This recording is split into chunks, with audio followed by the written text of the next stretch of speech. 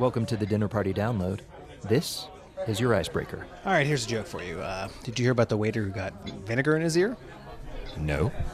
He now suffers from pickled hearing. I'm Rico Galliano. I'm Brendan Francis Noonan, and from APM American Public Media, this is the Dinner Party Download, the show that helps you win your next dinner party. You just got a joke from Tim Walker, organizer of the Grilled Cheese Invitational competition coming up in Los Angeles this Saturday. That is a food-related joke because this is a food-related week. That's right. So we have an all-food show for you. You'll hear about mashed potato cookies, sushirritos, and really baked goods. Sorry, no beeps. So yeah, this week, folks, feasted for Passover. Easter feast is coming up, so we've put together some of our favorite food segments. Resurrect them for Easter. So to speak. Yeah, we were going to paint them pastel colors, hide them in your yard, but, since most of you don't have yards, we thought we'd just put them in the show here. Yeah, like a Seder plate full of tasty sounds. For our first menu item, we went to London, England to visit the Imperial War Museum's cafe, which last year started serving food based on recipes from World War II-era Britain. Because nothing says delicious like World War II-era Britain. Yes. It was not an easy time to be a chef, as I found out from the project's general manager, Katie Flooster. Butter was rationed and fats. So there goes all good food right there. How do you cook? People would use other items such as margarine, mix margarine with sugar, and that would create a cream-like mixture that they would use on cakes. So you're serving this food that is based on whatever was available at the time. Is it actually tasty? It is very tasty. Some of the recipes we've had to not go ahead with and thought, no, we can't serve that. Like what? Wheat was in short supply. And for biscuits, for example, people would have substituted wheat with mashed potato. And we did actually make some potato biscuits. Now, you mean biscuits in the British sense, of what Americans call cookies. You're telling me mashed potato cookies weren't so great? Not quite the same. The lack of sweetness, because obviously sugar was rationed as well, didn't quite make them palatable enough. So are you using anything with sugar? I mean, did you take any liberties with these recipes? We've had to take some liberties, yes, and we are using some sugar. People would have had a couple of ounces per adult per week. War is hell. All right, we are standing in the actual cafe called the Kitchen Front, and I'm going to try some of this stuff. What are we looking at? A corned beef sandwich, which is made with piccalilli. What is piccalilli? Cauliflower, tomatoes, onions, pickled with a mustard. Oh, actually, that sounds kind of awesome. You should bottle that. People did. Pickled vegetables, pickled eggs would have been a way of making what you had last. And it's served on a bread called a national loaf, which I can tell you doesn't sound immediately appealing to me. No, the national loaf was a bread using the whole grain flour, sending a message of not wasting. So all of the bread after about 1943 would have been brown. You wouldn't have seen white bread, but it is very tasty. I actually really like it. And yet it doesn't make me long for war or anything. So it's good, but it's not that good.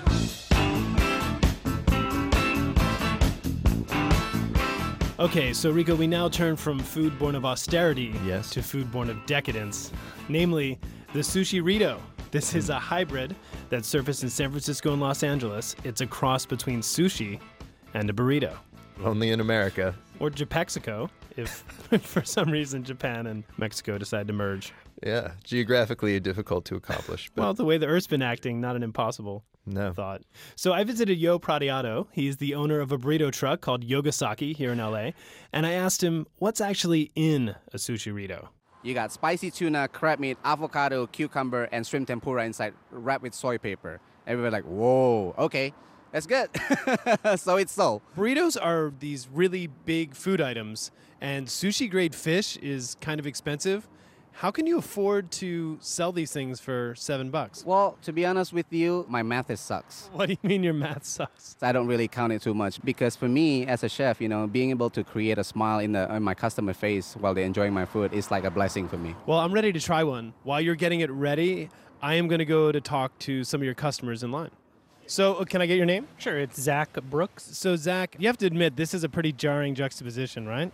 Does jarring mean awesome? When I heard about this, I was like, I mean, how could that be bad? Well, I could tell you. Like sushi is generally like an elegant, kind of sophisticated meal, and a burrito is like a big, messy gut bomb. I mean, isn't the collision of these two cultures a little bit galling? Actually amazing. You can either get eel or tempura. But just even that idea of like a big burrito filled with eel, that sounds almost like a nightmare. No, dude. I feel like that would be biting into someone's arm. If those are nightmares, then I welcome Freddy Krueger into my life. This thing, I'm going to make you take a bite of it. Well, I've actually got one waiting for me, but thanks. And thanks for talking to me. All right, I'm waiting for the food. Oh, my goodness. What is that? Be your appetizer, okay? This is spicy tuna on top of Doritos chips with avocado and some eel sauce. Is that something you sell here? Yep. And then what do we have there? It's called Yogasaki Burrito number 1. Okay, so this is your signature sushi burrito. Yes, it is. What I have inside is spicy tuna combined with crab meat, avocado and cucumber, and barbecue eel. All right, I'm going to have to go for it, so hold on for a second. It's really good. I have to be honest with you. I wanted to think it was just a gimmick, but this is actually pretty delightful. Thank you, Judge. So, Brendan, my worry is if this thing catches on, the world already has these fragile fish stocks, and they're just going to collapse. We cannot afford that much fish to come out of the sea. That's a good point. Did we learn nothing from the saber-toothed tiger taco? Our hunger is bringing the world to the It knows brink. no bounds. Anyway, this brings us to the dessert portion of our menu, namely brownies, made with a special ingredient. Love, right? No, marijuana. Oh. Here in California, of course, medical marijuana is legal, and at dispensaries here, patients can buy it in edible form, which made us wonder, who cooks that stuff, and what is it like to cook with weed? So I spoke to Melanie Lusk. She's the owner of Red Eye Bakery. Get that, everybody? Yes. Who actually bakes edibles for a few dispensaries, and she doesn't just make brownies. And I started making cookies and pretty much anything. I've made like little cheesecakes before and stuff like that as well. Are you using marijuana as flavor enhancer, or is your job to sort of mask the flavor? I mask the flavor. I put like extra chocolate syrup, and I think it kind of has like an earthy taste to it. So you don't really want that in something like a brownie. If you were, maybe... I was just going to say mushrooms are earthy, but yes, you don't get mushroom brownies. Yeah, you don't get mushroom brownies. Exactly. Maybe if you're making pasta sauce, but in a cookie, you don't really want that. This food you're making is a delivery system for medication. Does that change the way you cook? The only thing I do differently is that I add butter instead of oil because it has a higher fat content. THC sticks to the fat. So the more fat, the better potency.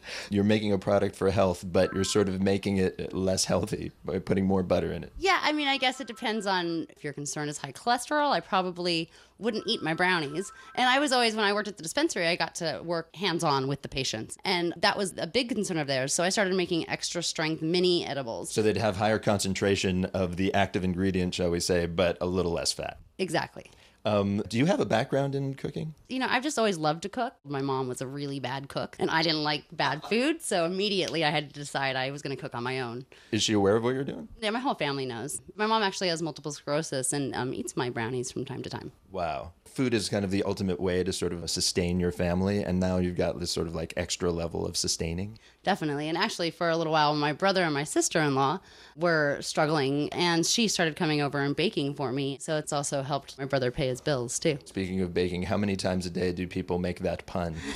All the time, actually. And something that's funny is if I ever try and bake, everybody asks me first, is this medicated? I'm like, no, of course it's not medicated. Why would I bring medicated cupcakes to a party? There are some parties where that would be welcome. But, 4th of July with the family, I usually don't bring medicated cupcakes. Rico, that is kind of a great way to get out of cooking at holiday dinners. You know what I mean?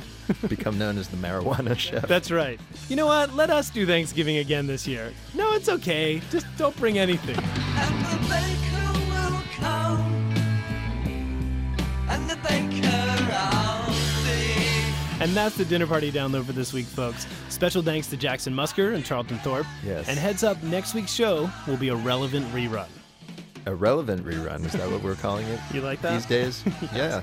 Yes, we will be tiding you over with a repeat episode because we're going to be in the DPD laboratories experimenting with making a longer version of this program. And if you have any ideas for that, please contact us. Yes, and speaking of contacting us, we are now part of APM's Public Insight Network. That is a social media tool that lets listeners like you help public radio report the news. Learn more about that at our website, dinnerpartydownload.org. And now we leave you with One for the Road, a song to listen to on your way to or returning from this weekend's dinner parties. This one was written by moi and recorded on a patio. Moi is French for Brendan. Coming out on an album Never. It's called My Appetites. Appropriate, no? Bon appetites. First of all, I love you like a sage leaf cut where the veins meet the aroma, a symphony, savory, and then sweet swoon.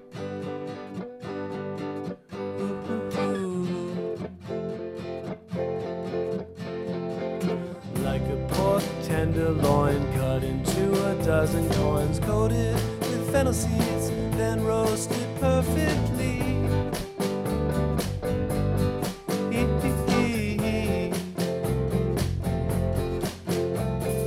Like a first glass of wine that hits and you start to shine, a warm concierge to escort you beyond your cares.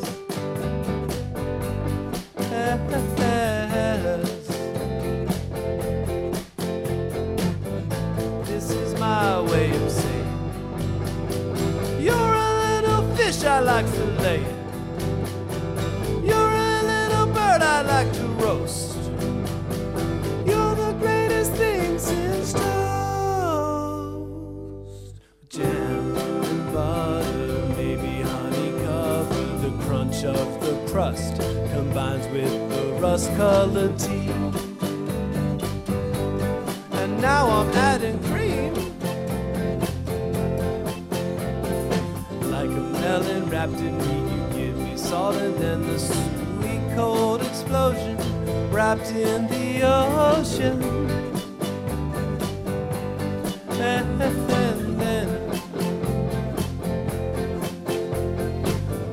this is my way of phrasing. You're a chicken thigh that needs braising, a radish on a bed of little jam, the tippy top of the creme de la creme brulee. After the flambe, a tap on the skin reveals the custard within.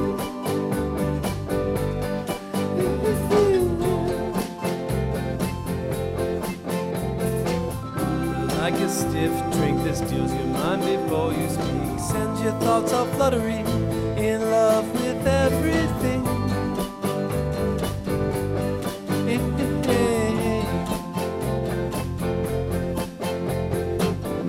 This is my kind of luck. You're the kind of horse I'd like to shuck.